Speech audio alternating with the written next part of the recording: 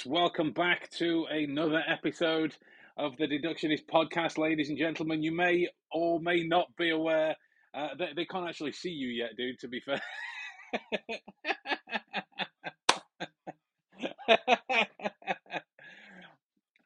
So in terms of mate, I don't even know if they can hear you. I can hear you, but like I don't know if they can.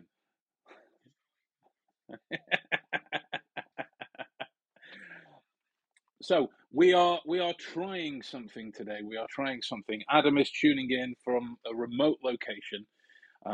So let's bring him up now, ladies and gentlemen, from Area 51. They've let him out from under the stairs. It's Adam. You're on the screen, sir. Yes. The crowd goes wild. So what I'm also going to do is I'm going to record this as well, just in case. Just in case. Yeah. Because... So here's the thing. I was trying to stream our Zoom conversation into the program that we use to stream it out everywhere else.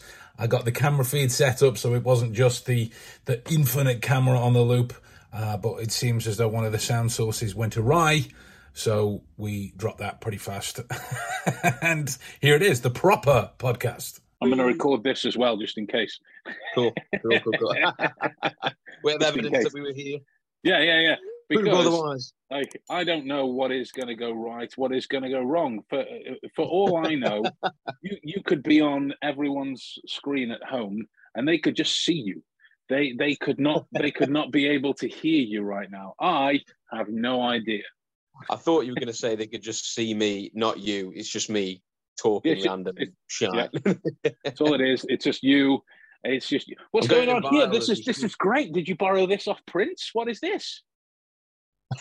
I appear to have thrown up Technicolor all over myself, but it's a snuggie that Becky got me basically to battle the heating costs of winter, even though we've got the fire on and the heating on. So fuck it.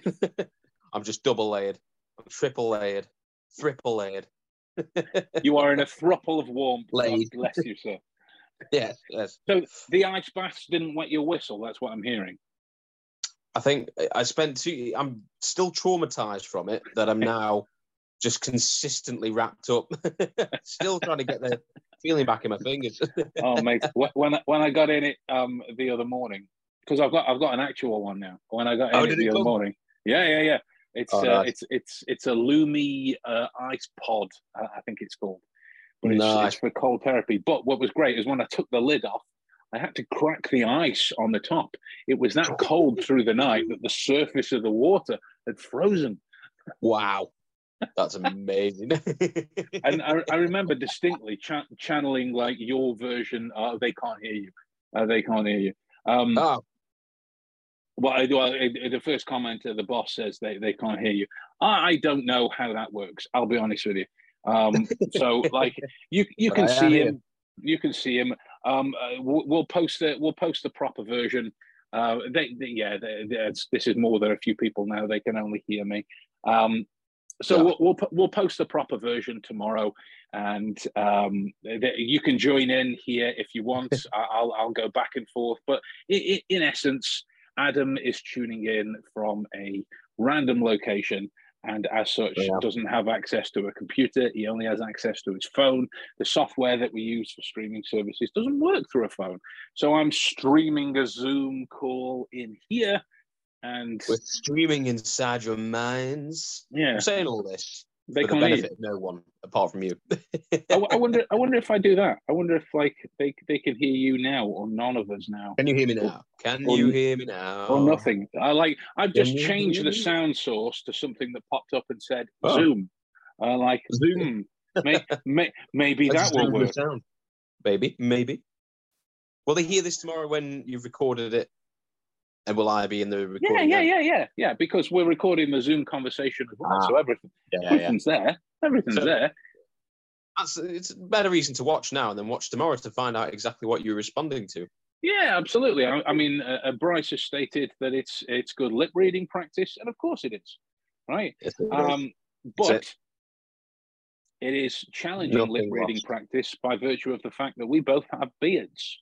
So most of our lip movement is hidden by the fact that we are wearing face mullets. Mine more so because I'm about to disappear into the snuddy.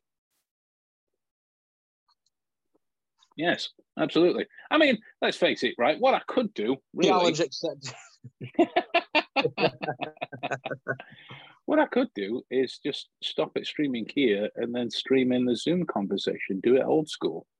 Ooh, do it old school. Do I do it old school? Old school? Yeah, I'll do it old school. 2 minutes, guys. We'll be back. 2 minutes. We shall return. Post haste. We're still here. We're still. me and you are still here. It's just fed through differently somewhere to them then. Yeah, they'll be seeing the thing end. You know. Oh. So let's try this. That's the price of one. Live on YouTube. Let's try that. Ben Cardwell at Gmail. That one. It's buffering, sir. It's trying to do something. Okay. Yeah. I'll take something. Yes. Yes. Very nice. Quite. For all I know, this could be going out live. Wow, that's new. Yes, that's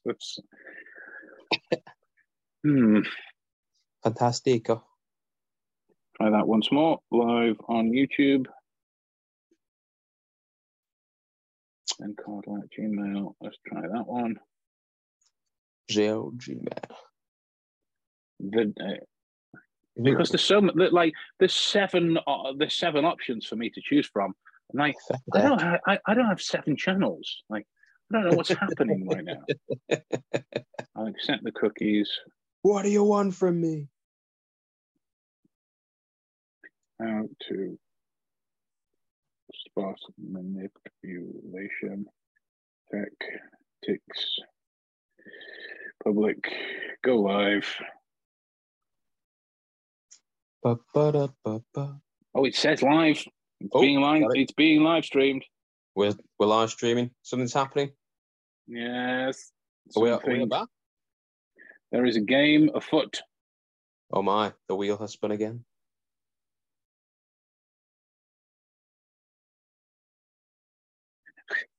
Yay! We figured out how to do it old school. That's fabulous. Something's been done. Something occurred. Congratulations to all that witnessed it. Yay! Yay! All the way back there. Bryce can hear everyone now. We're all good. Ah, fantastic. We got it back. It was ambitious. I tried it on the fly. And if you are a long-time viewer of the podcast, you will well know that when technical concerns arise, they never normally go very well.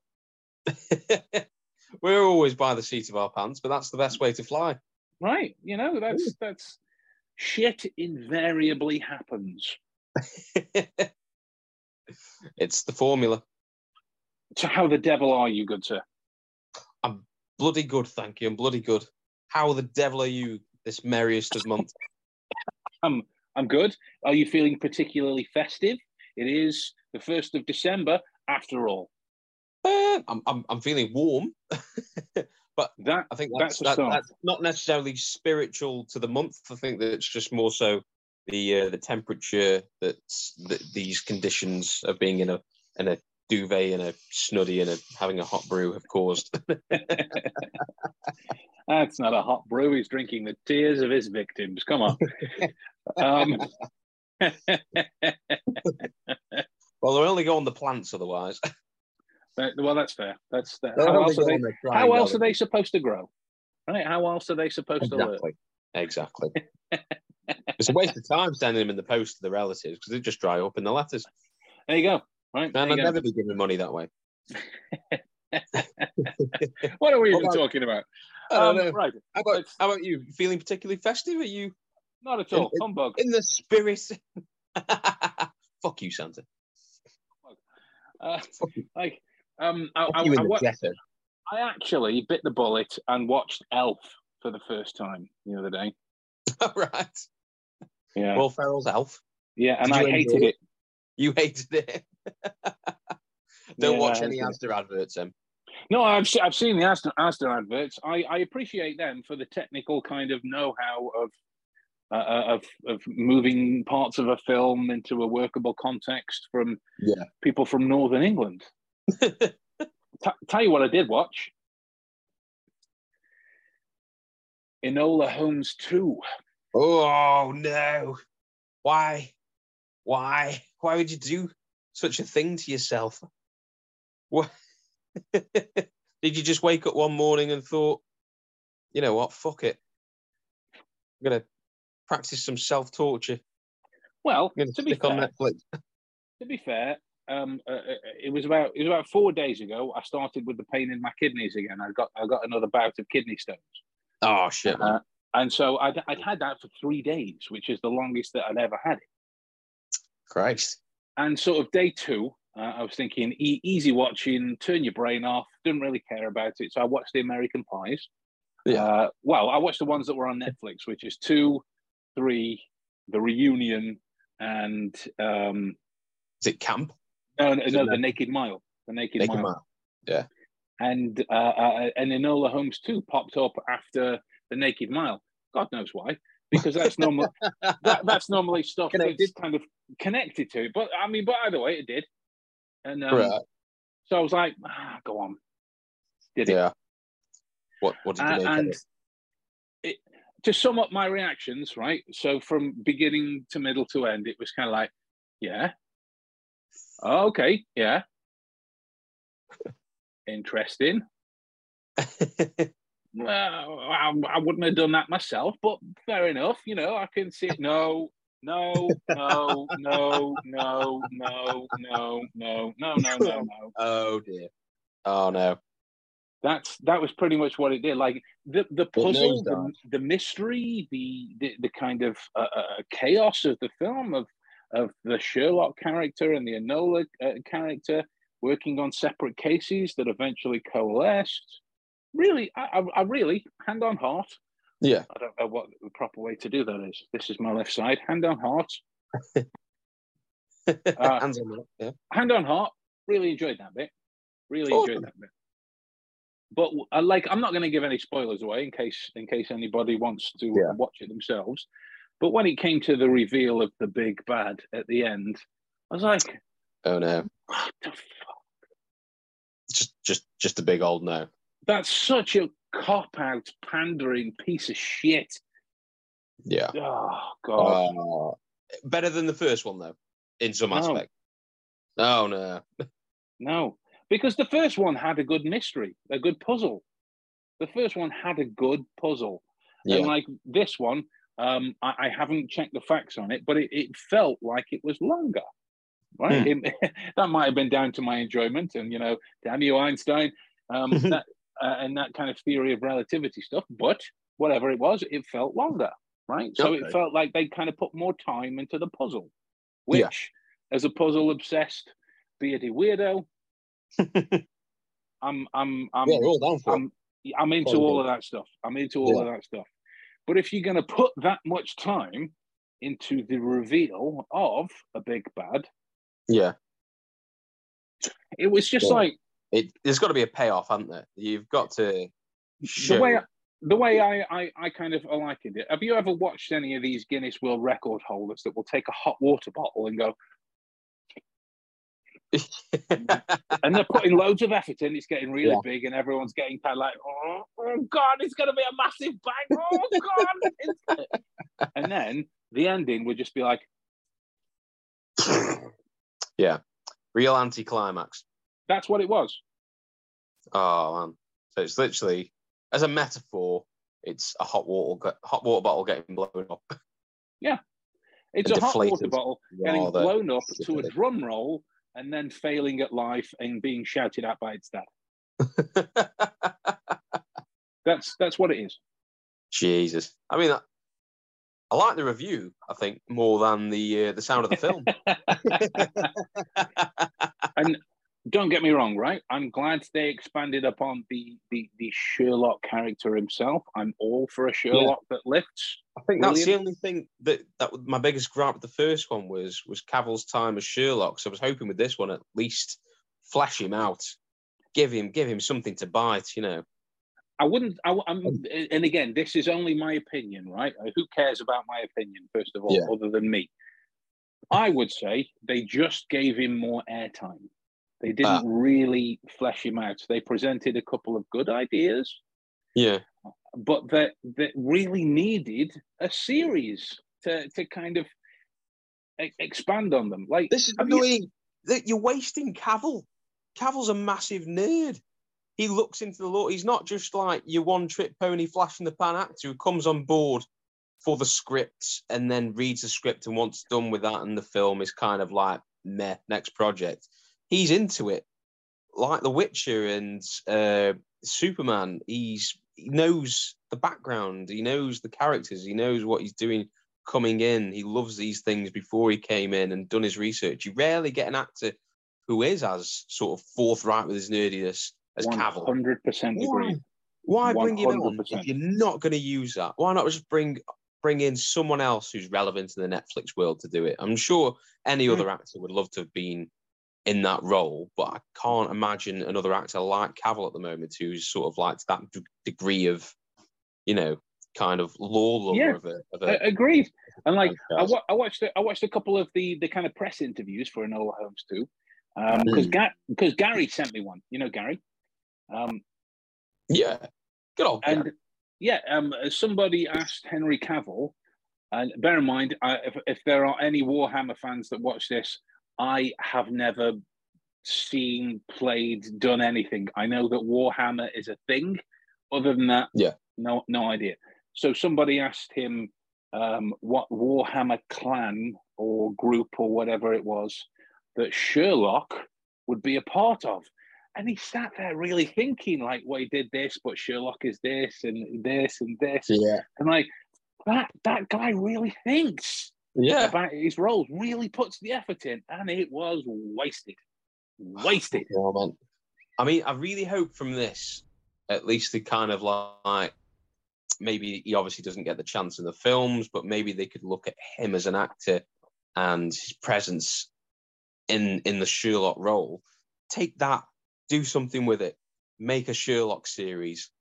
Because we haven't had anything forthright other than the BBC modernized Sherlock, which really, when was the last series of that? Was it like 2016, 17, something like that? Back in Norm, that was. I don't know. That is becoming a thing of the past now. It's no longer the modern Sherlock. We now have the platform for something new Sherlock-wise. Like, agreed. But, you know, it's one of those things. It's a shame it's not being picked up.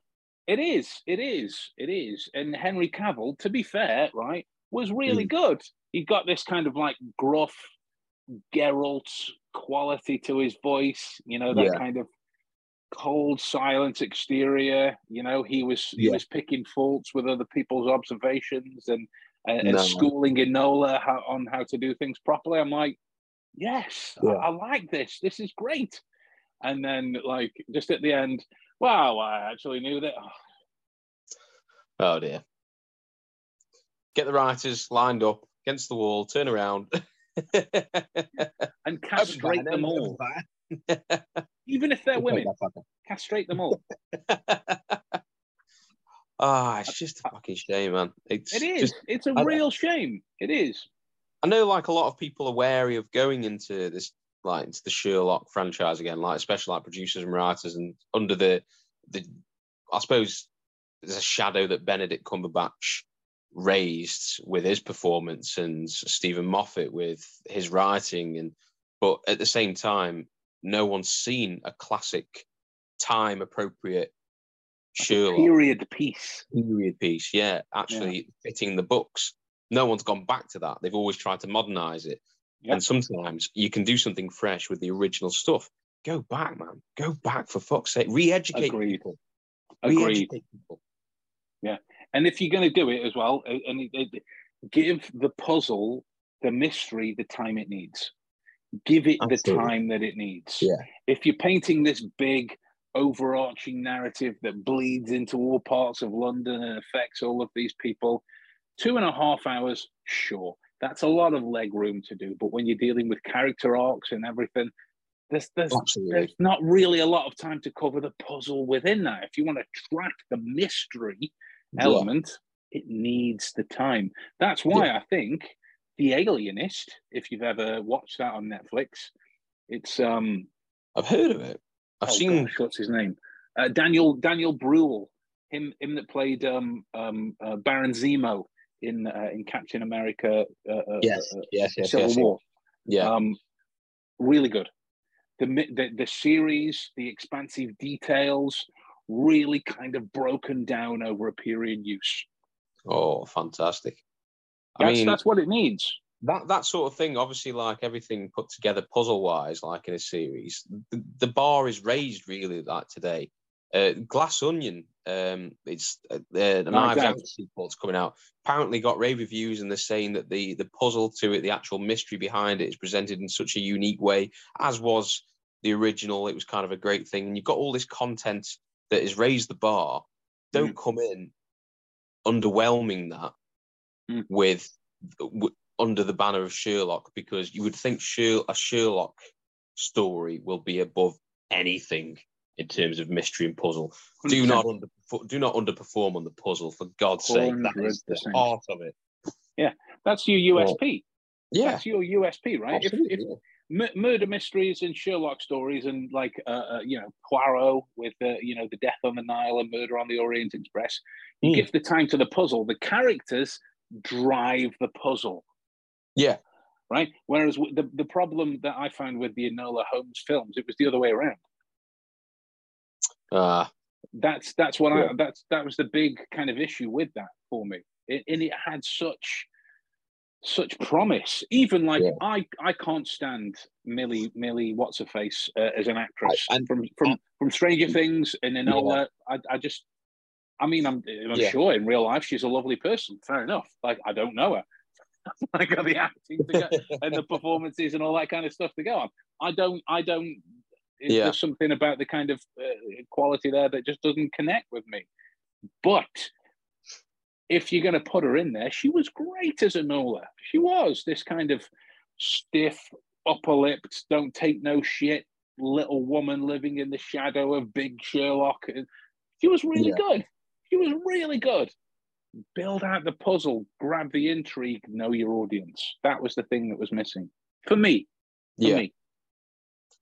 No, I completely understand that. It was the same with the first one, wasn't it? In a sense, the first one, it felt like a vehicle for her, because from my perspective, it just felt like it was a place for her to build her success from Stranger Things, and kind of make her a Netflix household name, because that's what it was essentially. She was going from one big Netflix project into another one, and they needed a big name for it, and they just chose that. And it just sort of felt like, well, is this more about her and the character? Is it more about the character and the story, or is it about her? And the producers looked at this and said, yes, this is what Millie Bobby Brown needs in her career right now. Agreed. That's what annoyed me about the first Suicide Squad with Will Smith. There were so many masturbatory scenes of Will Smith just doing his slow motion Deathstroke, and that's not Deathstroke. that's not Deathstroke. It became a film with a whole different purpose, didn't it? And you can tell sometimes when the purpose of certain film stories are taken away from what they're meant to be and used as sort of a platform for an individual. Rather than the story. It's a shame. Which is a great segue into the main content for what we are looking to talk about today, which is manipulation tactics, right? It's manipulation stuff within that way. So, if I might put the bold opening question to you, sir, is there a time in your life that you have ever considered rubbing peanut butter on your I'm doing it now. Has there been a time in your life where you've ever been manipulated, and after the fact you've been manipulated? Yeah, 100%. How long have I known you now? Oh God, it's got to be at least a century and a half. Maybe. Yeah, you've been manipulating me for a century and a half still.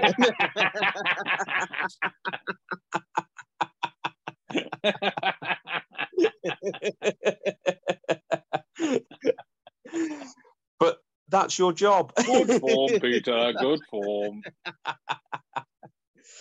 You are my Darren Brown. That wasn't in the script, motherfucker. I'm not. I'm not kidding. Every time he says toast, I slap myself in the face.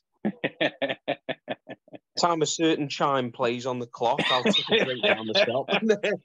I do remember that, right? There was you might not remember it because of what happened, which is a great way to open a story. There was me, you, and Ian at the Horn and Trumpet, which is a pub around the corner from me, and it was not long after me, you, and Ian first started hanging out, you know. Yeah. And it was, I think, I don't know who bought it up, but one of you bought up Hypnosis. And like, so I remember talking to you for a bit with your hand on the table and then asking you to pick your hand up and you couldn't. And it was, yeah. What? Who? Why?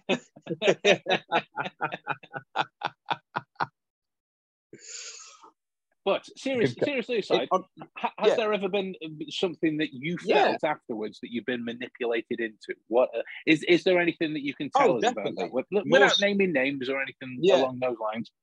Yeah, absolutely. I suppose at the time it's more sort of, how would you describe it? Because it's more work based than anything. You know, when you're kind of where we used to work. Yeah. You were made to do certain things and they told you it was for one reason, and you kind of knew pretty much straight away, oh, for the love of God, like, it's because they such and such. And you know, if we were together or if we were other like-minded people, we would discuss the bullshittery during or even after. Like, Gemma. Exactly, I miss talking to Gemma. Sincerely. Yeah. She was a straight shooting chick, and I love it to bits. Like, honest, we got some of the most direct conversations you could have would be with that woman. Spot on. I'm digressing. Anyway, carry on. No, it was exactly that sort of thing where she would just, like, you know, or we'd be talking to other people and they'd say straight away, like, that's a load of fucking shit. That is, whatever we're doing now isn't because of such and such or for this reason or that reason. It's because they want to, I don't know, they want to fuck off, like, and do whatever they need to do, or they want this or that, and we're being basically made to pick up the slack in the name of doing our job. In the name of some other bullshit reason. Yeah. It was usually DA, wasn't it? Because it couldn't be... Usually, all the time. Couldn't be off the movie. Fucking back off, that's why. Stupid cunt.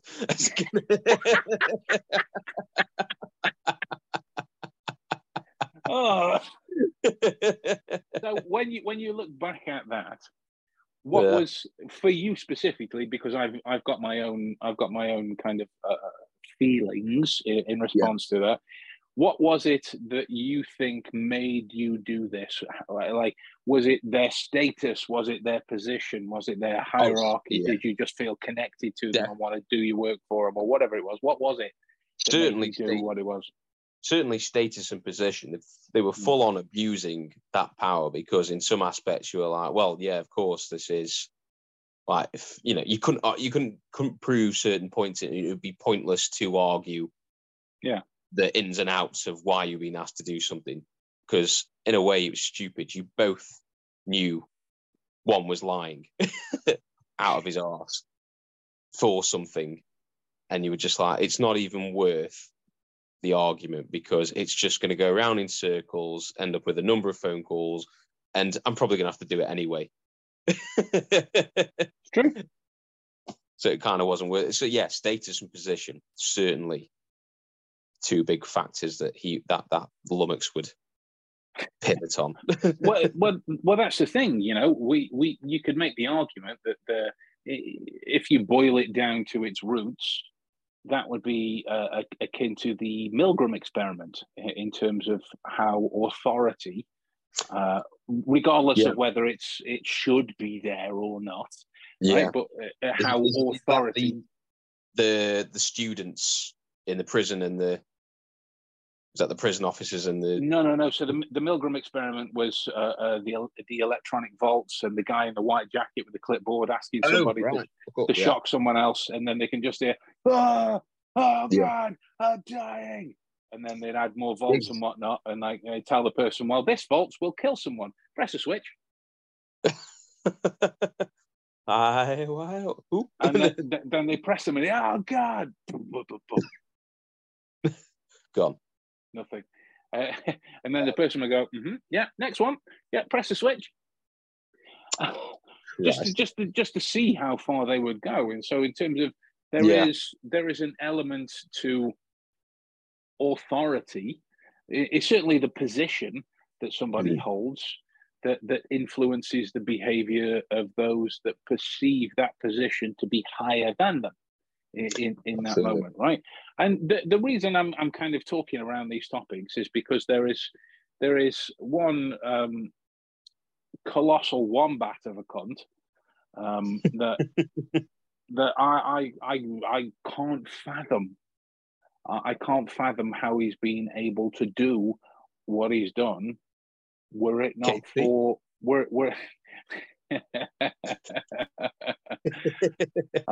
no. There's a steamroller somewhere with that guy's name on it.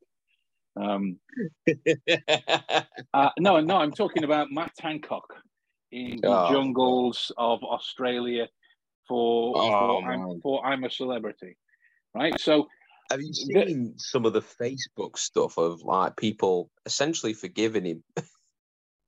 Yeah, because he did that task all right. He did all right in that. He got the star. You know, at the end of the day, he's an all right bloke, and he wombat. Fucking hell! He's only human.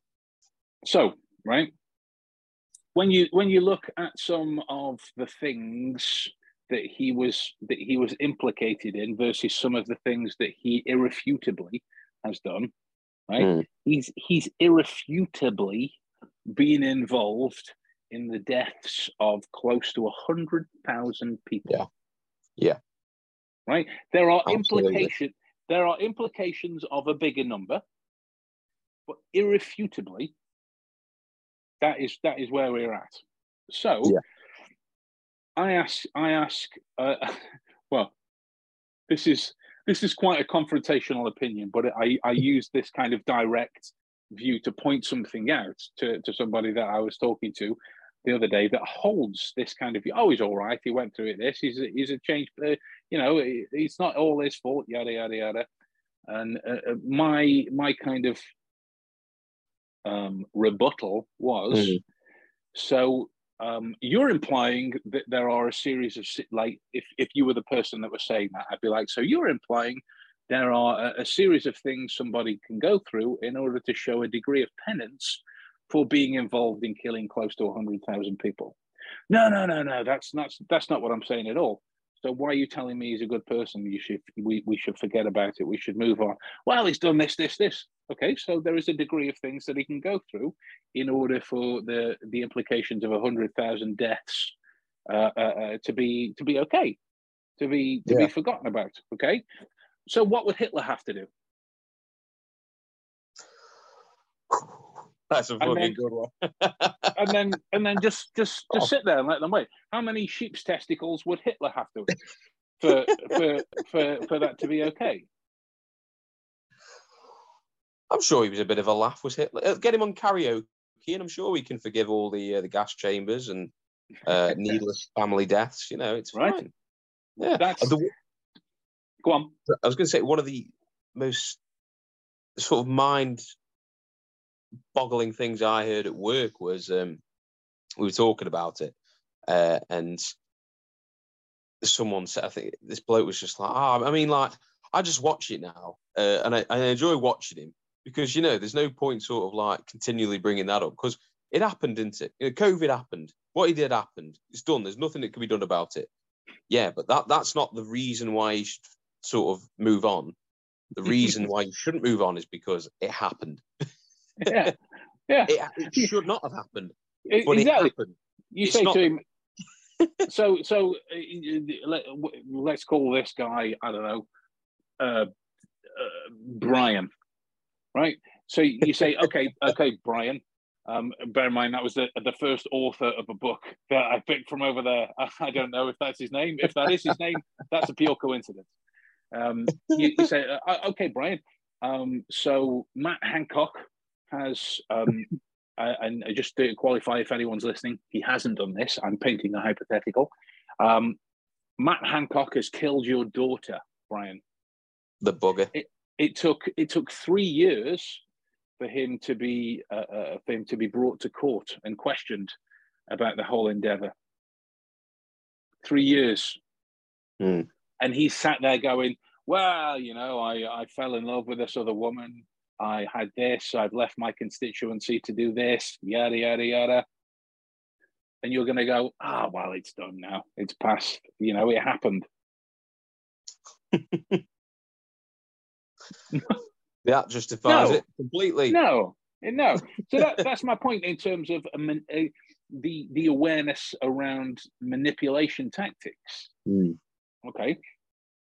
So when you look at any kind of manipulation tactic, whether it comes from a salesperson or a marketer or a narcissist or a psychopath, I'm purposely being quite polarizing in my words.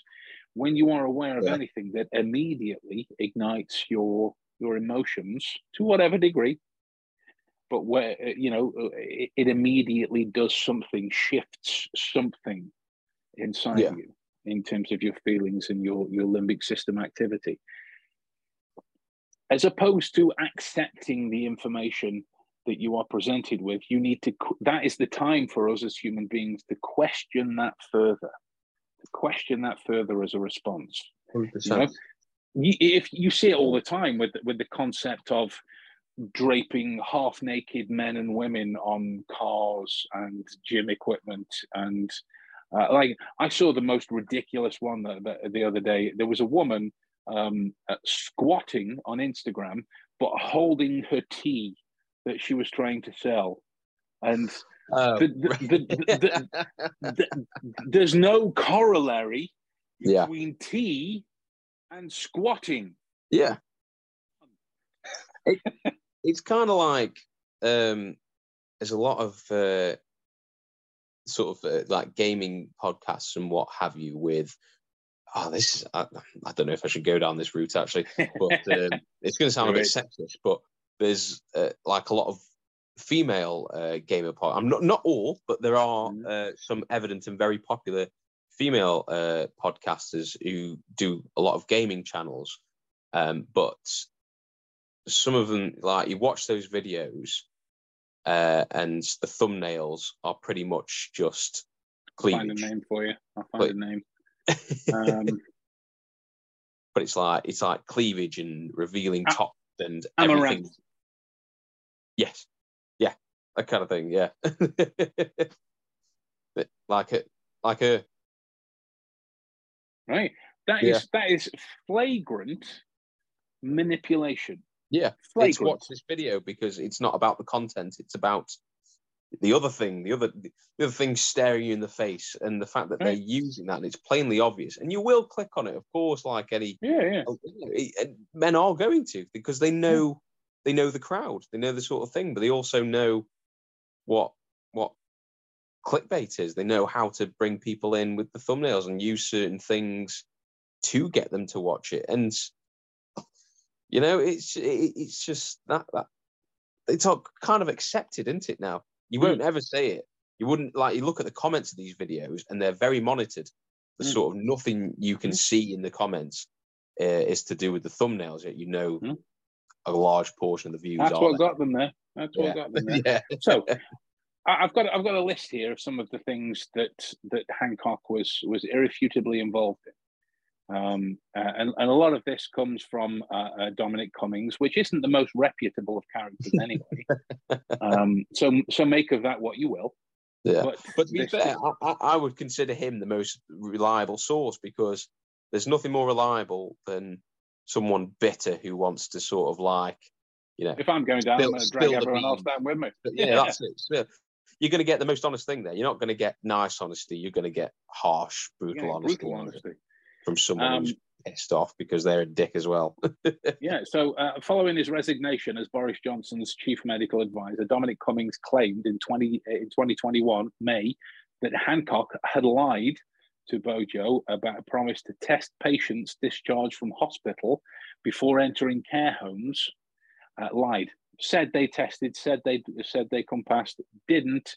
That led to the deaths of 32,154 people. Fucking no, man.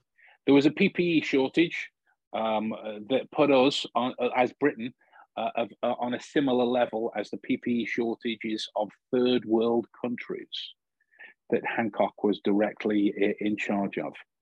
Right, he gave nurses a 1% pay rise.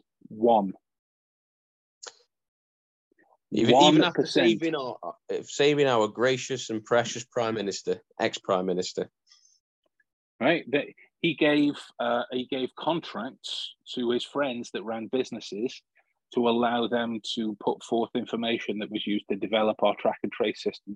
Test and trace system with the app and whatnot, which failed immeasurably, led to the estimated deaths of 64,322 people and £9 billion unaccounted for.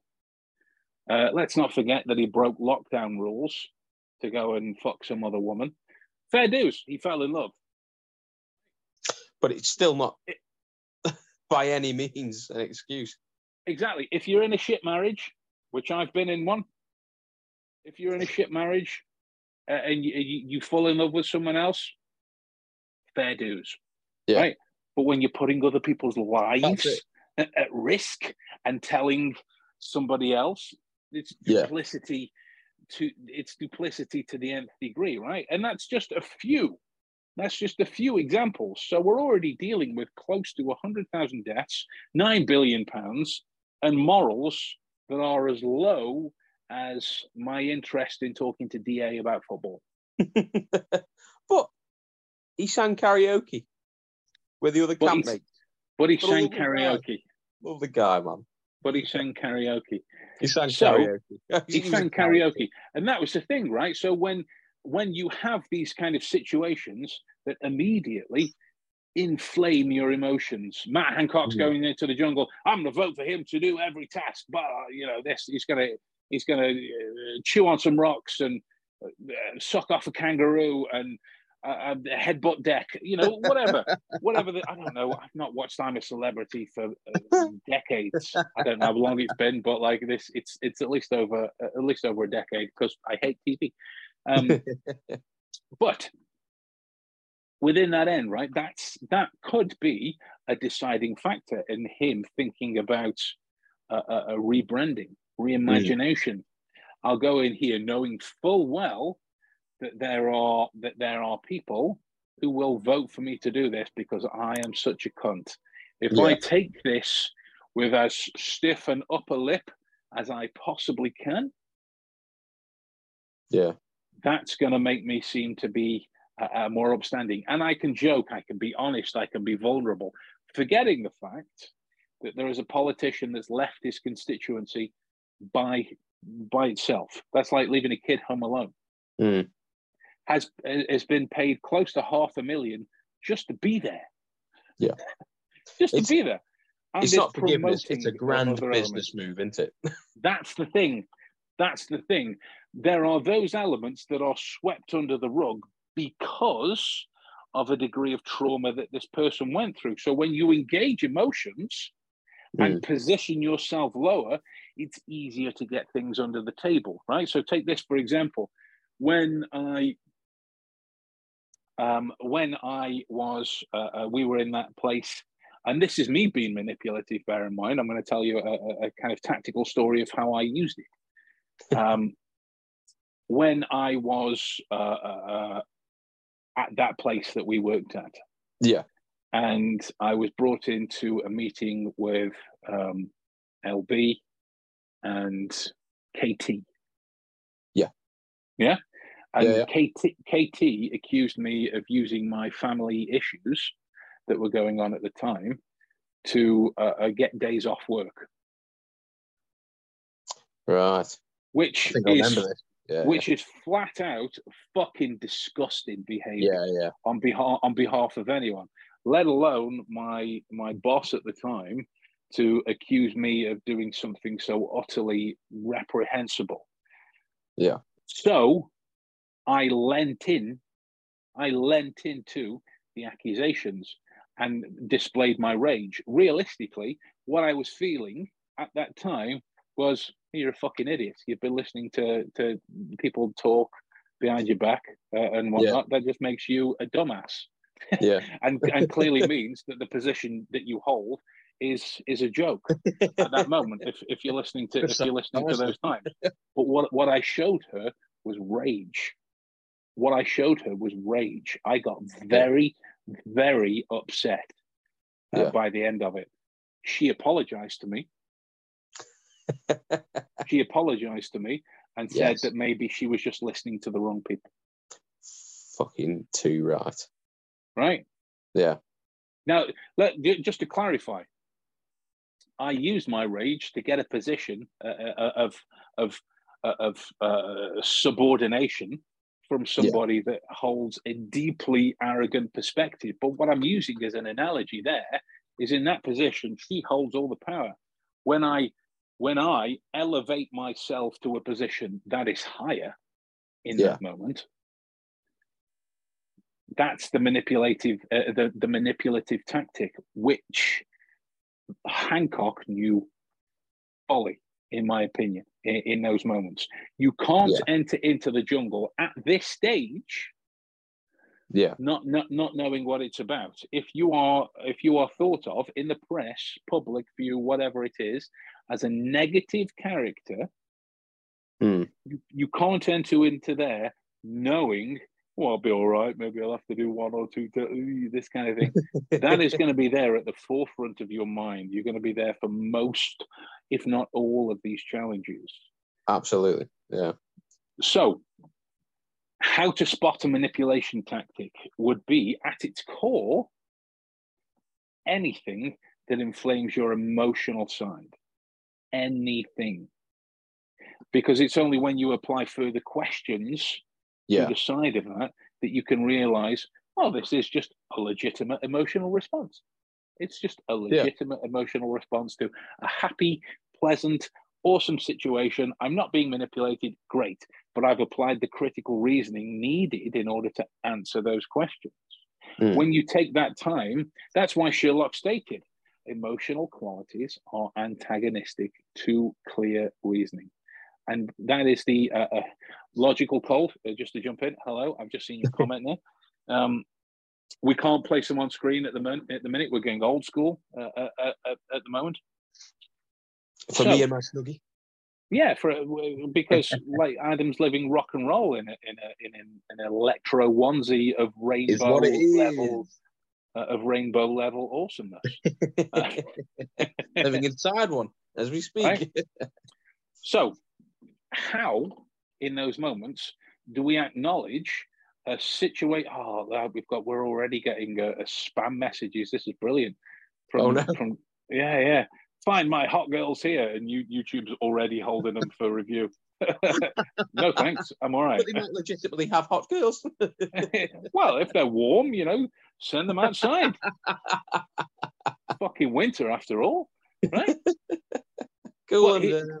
But exactly, here's my point. How do you build up a cognizant reaction to emotions that immediately, by default, go under the surface? Right? Yeah. Like when you get to... I didn't recognize that. Yeah, exactly. When you get to the point of having a few drinks at a bar, you're pretty drunk.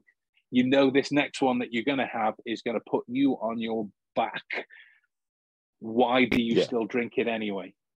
Is there an element of peer pressure of sorts? Is there an element of just being in the party mood? Is there an element of I don't know. I'll go out and throw up and have a meal after the that'll sort me out afterwards. All of these questions are reliant on your emotions not being critically questioned, right? If there was a voice to go, are you sure you really want that next one? Even if you go, yep, immediately, that question, by virtue of the fact, has made you think about it a little bit more. It's made you think about it a little bit more. So, go on, what were you going to say? I was going to say, is it sort of like your inhibition, sort of like, obviously, like in a drinking scenario, is your inhibition obviously decreased and capacity to have that voice there? Because I suppose it quietens it, doesn't it? Yeah. In a sense, brings other things forward. Absolutely, and that element's only applicable to those that don't have aphantasia. If you suffer with aphantasia, then you haven't got that little voice in your head that tells you things are some way. And, you haven't got that sort of inner monologue of processing that the rest of us do.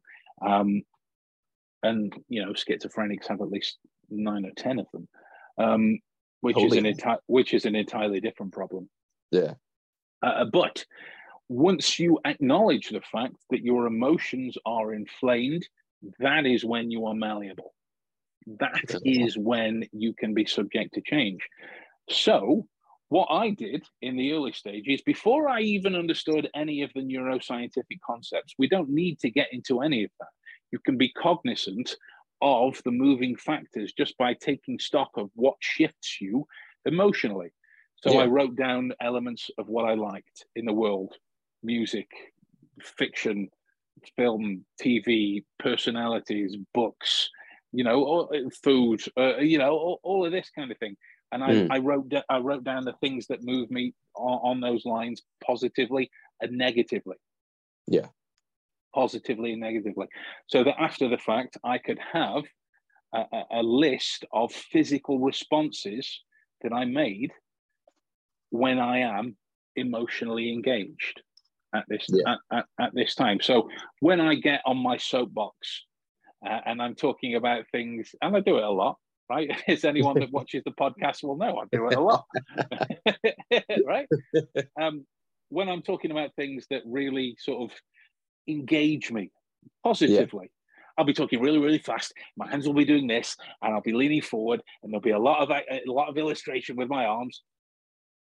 How can I hope to even be aware of my emotional engagement if I'm too busy enjoying the positivity of whatever that I'm talking about? If it is, then I don't stop and think, what do I do in these times? What do I do in this moment? Just write it down, think it through, take that step in those times, right?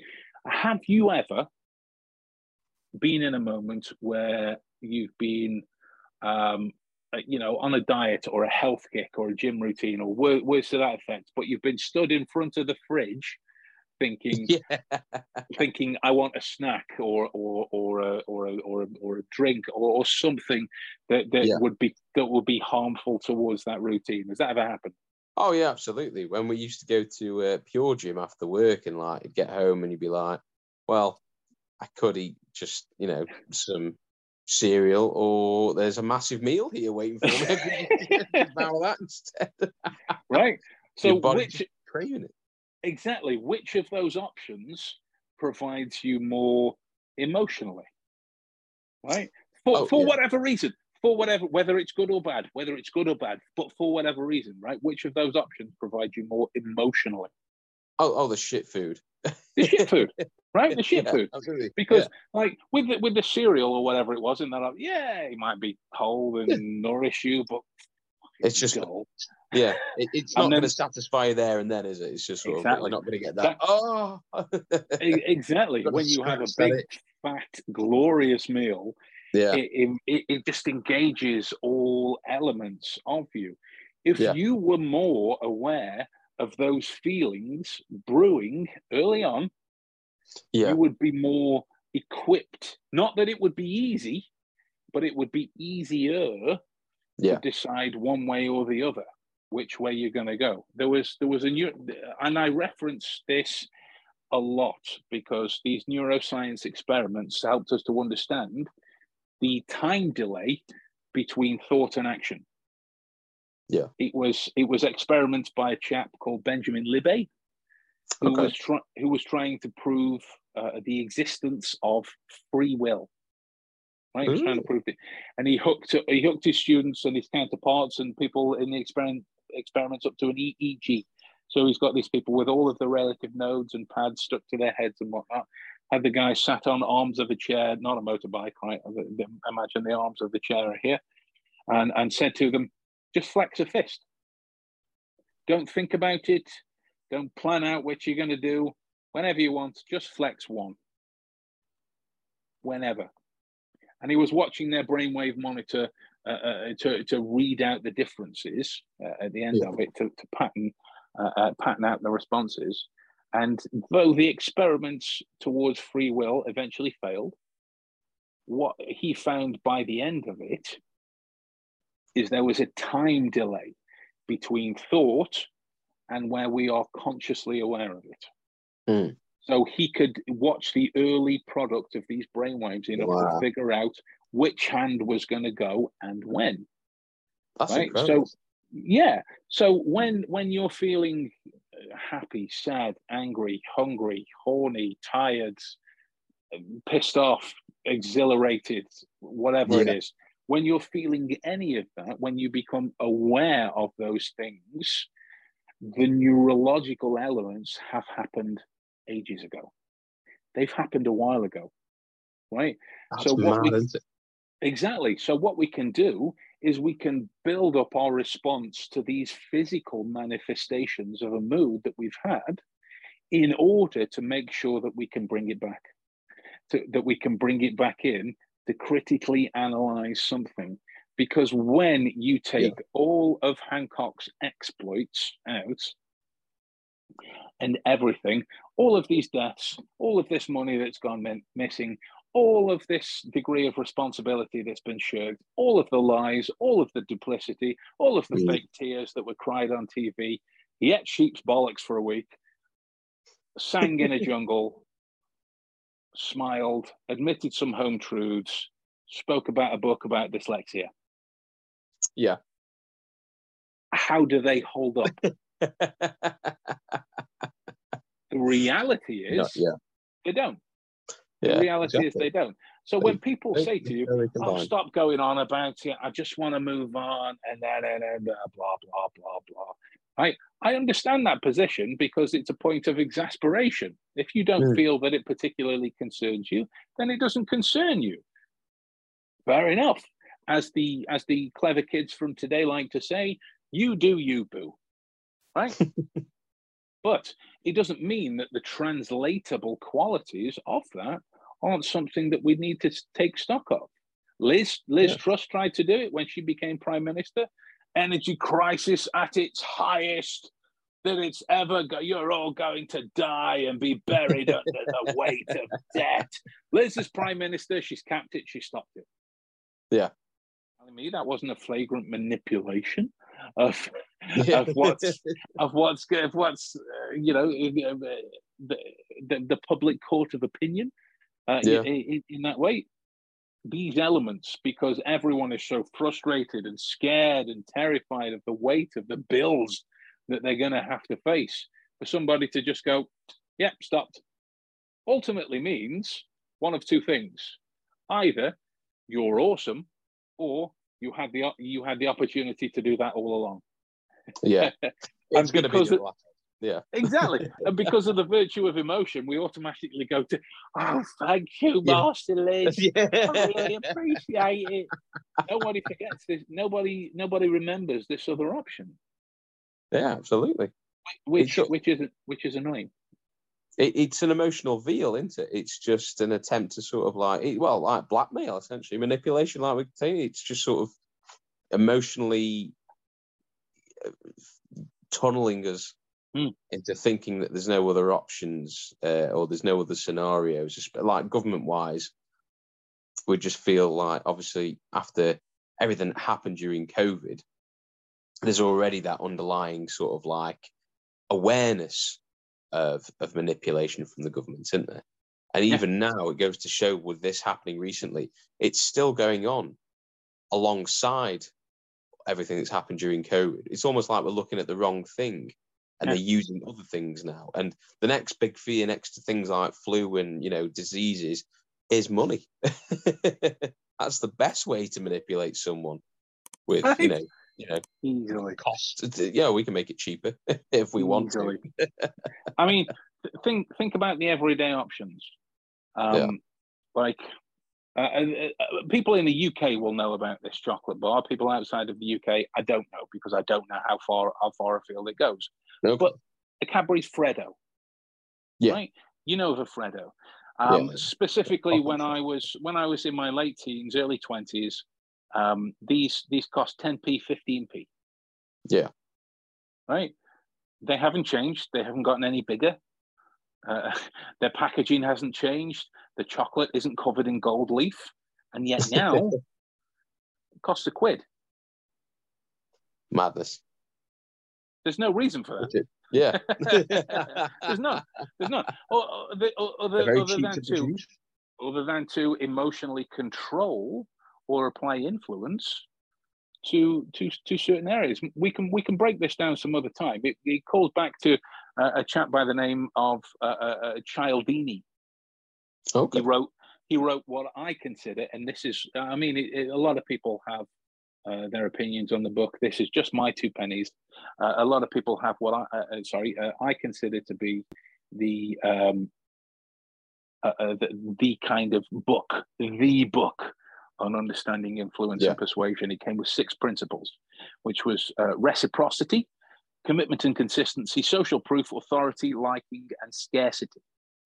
Right? We can get into those next time on the podcast as well, in that way. But as salient points for something that you guys can look at moving forwards, build up your responses to your emotional shifts. Build those up, and you will be more reactive to the change, so you can ask yourself questions about that. Yeah, and it is a difficult one, isn't it? That, because I suppose not a lot of people would question it. It's kind of like, I suppose, you're trying to catch yourself in the moment, aren't you? Especially in emotional responses and stuff like that, where you're trying to see and assess whether or not because sometimes, especially in this day of mental health, people don't know if they're manipulating themselves into a way of thinking. It could not necessarily be the person, it could be their interpretation. And then suddenly you could develop an awareness of this. But then again, how do you know what this is? Is it mistrusting information? Is it emotion? Is it persons outside of those things? Giving yourself the space to ask those questions outside of the influence of emotional entanglement. And I'm not saying that you can completely separate the two, because neurologically, realistically, psychologically healthy, you can't, right? But to give yourself the space to ask those questions, to try and critically analyze them, will allow you a better opportunity to gain some kind of strength to the responses. So, with that in mind, guys, that's kind of a first insight in terms of the way to arm yourselves against manipulation tactics. In terms of John Wickham. Yeah, John Wick. I mean, if you want to basically kill a city, then I wasn't going to say that. But it's about what you take away from it. Wasn't going to say that. Mate, if we keep talking like that, we'll end up on a Netflix documentary you watch. It's the ladder. So with that in mind, folks, we are going to love you and leave you, and we will see you again soon.